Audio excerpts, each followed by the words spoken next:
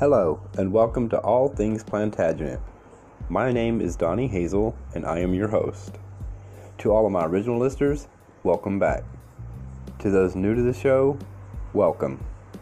I am a storytelling historian with a great love for the Plantagenet dynasty, as I am a direct descendant to Geoffrey of Anjou via my paternal line on my grandmother Carter's side.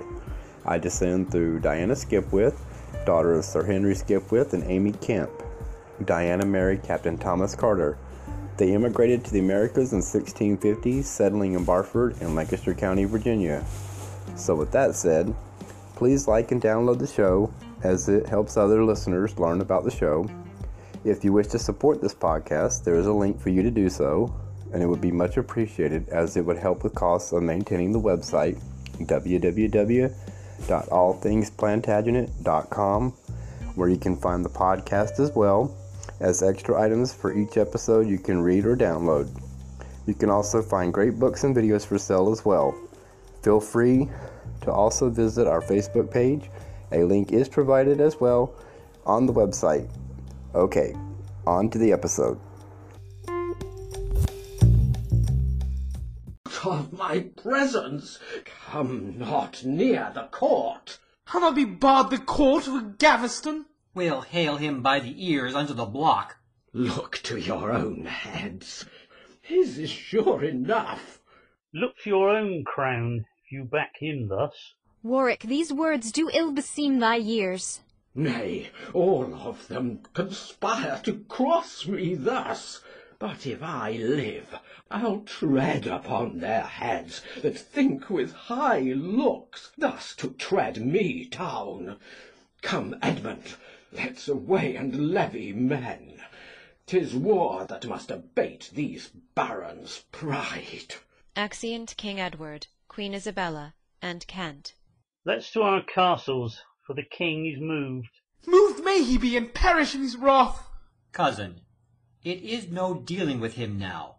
He means to make us stoop by force of arms, and therefore let us jointly here protest to prosecute that Gaveston to the death. By heaven, the abject villain shall not live! I'll have his blood, or die in seeking it. The like oath Pembroke takes. And so doth Lancaster. Now send our heralds to defy the king, and make the people swear to put him down. Enter a post. Letters? From whence? From Scotland, my lord. Why, how now, cousin? How fares all our friends? My uncle's taken prisoner by the Scots. We'll have him ransomed, man. Be of good cheer. They rate his ransom at £5,000. Who should defray the money but the king, seeing he is taken prisoner in his wars? I'll to the king. Do, cousin, and I'll bear thee company. Meantime, my lord of Pembroke and myself will to Newcastle here, and gather head. About it then, and we will follow you. Be resolute, and full of secrecy. I warrant you. Exeunt all but Mortimer and Lancaster. Cousin, and if you will not ransom him, I'll thunder such a peal into his ears as never subject did unto his king. Content, I'll bear my part. Hola! Who's there? Enter guard. Ay, marry, such a guard as this doth well. Lead on the way. Whither will your lordships? Whither else but to the king? His highness is disposed to be alone. Why, so he may, but we will speak to him. You may not in, my lord. May we not? Enter the king and Kent. How now? What noise is this? Who have we here? Is't you? Going. Nay, stay, my lord. I come to bring you news. Mine uncle's taken prisoner by the Scots. Then ransom him. 'Twas in your wars. You should ransom him. And you shall ransom him, or else— What, Mortimer? You will not threaten him?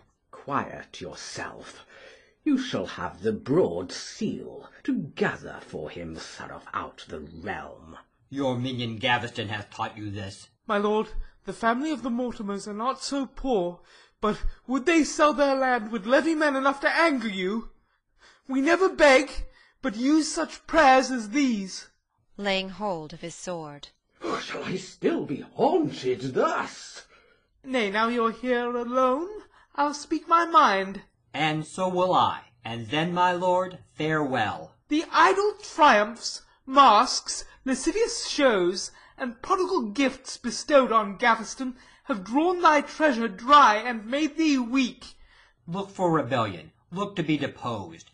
Thy garrisons are beaten out of France, and, lame and poor, lie groaning at the gates. The wild Aunelle, with swarms of Irish kerns, lives uncontrolled within the English pale. Unto the walls of York the Scots made road, and unresisted drave away rich spoils. The haughty Dane commands the narrow seas, while in the harbour ride thy ships unrigged. What foreign prince sends thee ambassadors? Who loves thee but a sort of flatterers?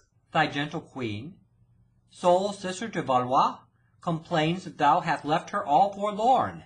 Thy court is naked, being bereft of those that makes a king seem glorious to the world. I mean the peers, whom thou shouldst dearly love. Libels are cast against thee in the street, ballads and rhymes made of thy overthrow. The northern borderers, seeing their houses burnt, their wives and children slain, run up and down cursing the name of thee and Gaveston. When wert thou in the field with banner spread? But once, and then thy soldiers marched like players, with garish robes, not armour, and thyself, bedaubed with gold, rode laughing at the rest, nodding and shaking of thy spangled crest, where women's favours hung like labels down. And thereof came it that the flaring Scots to England's high disgrace have made this jig.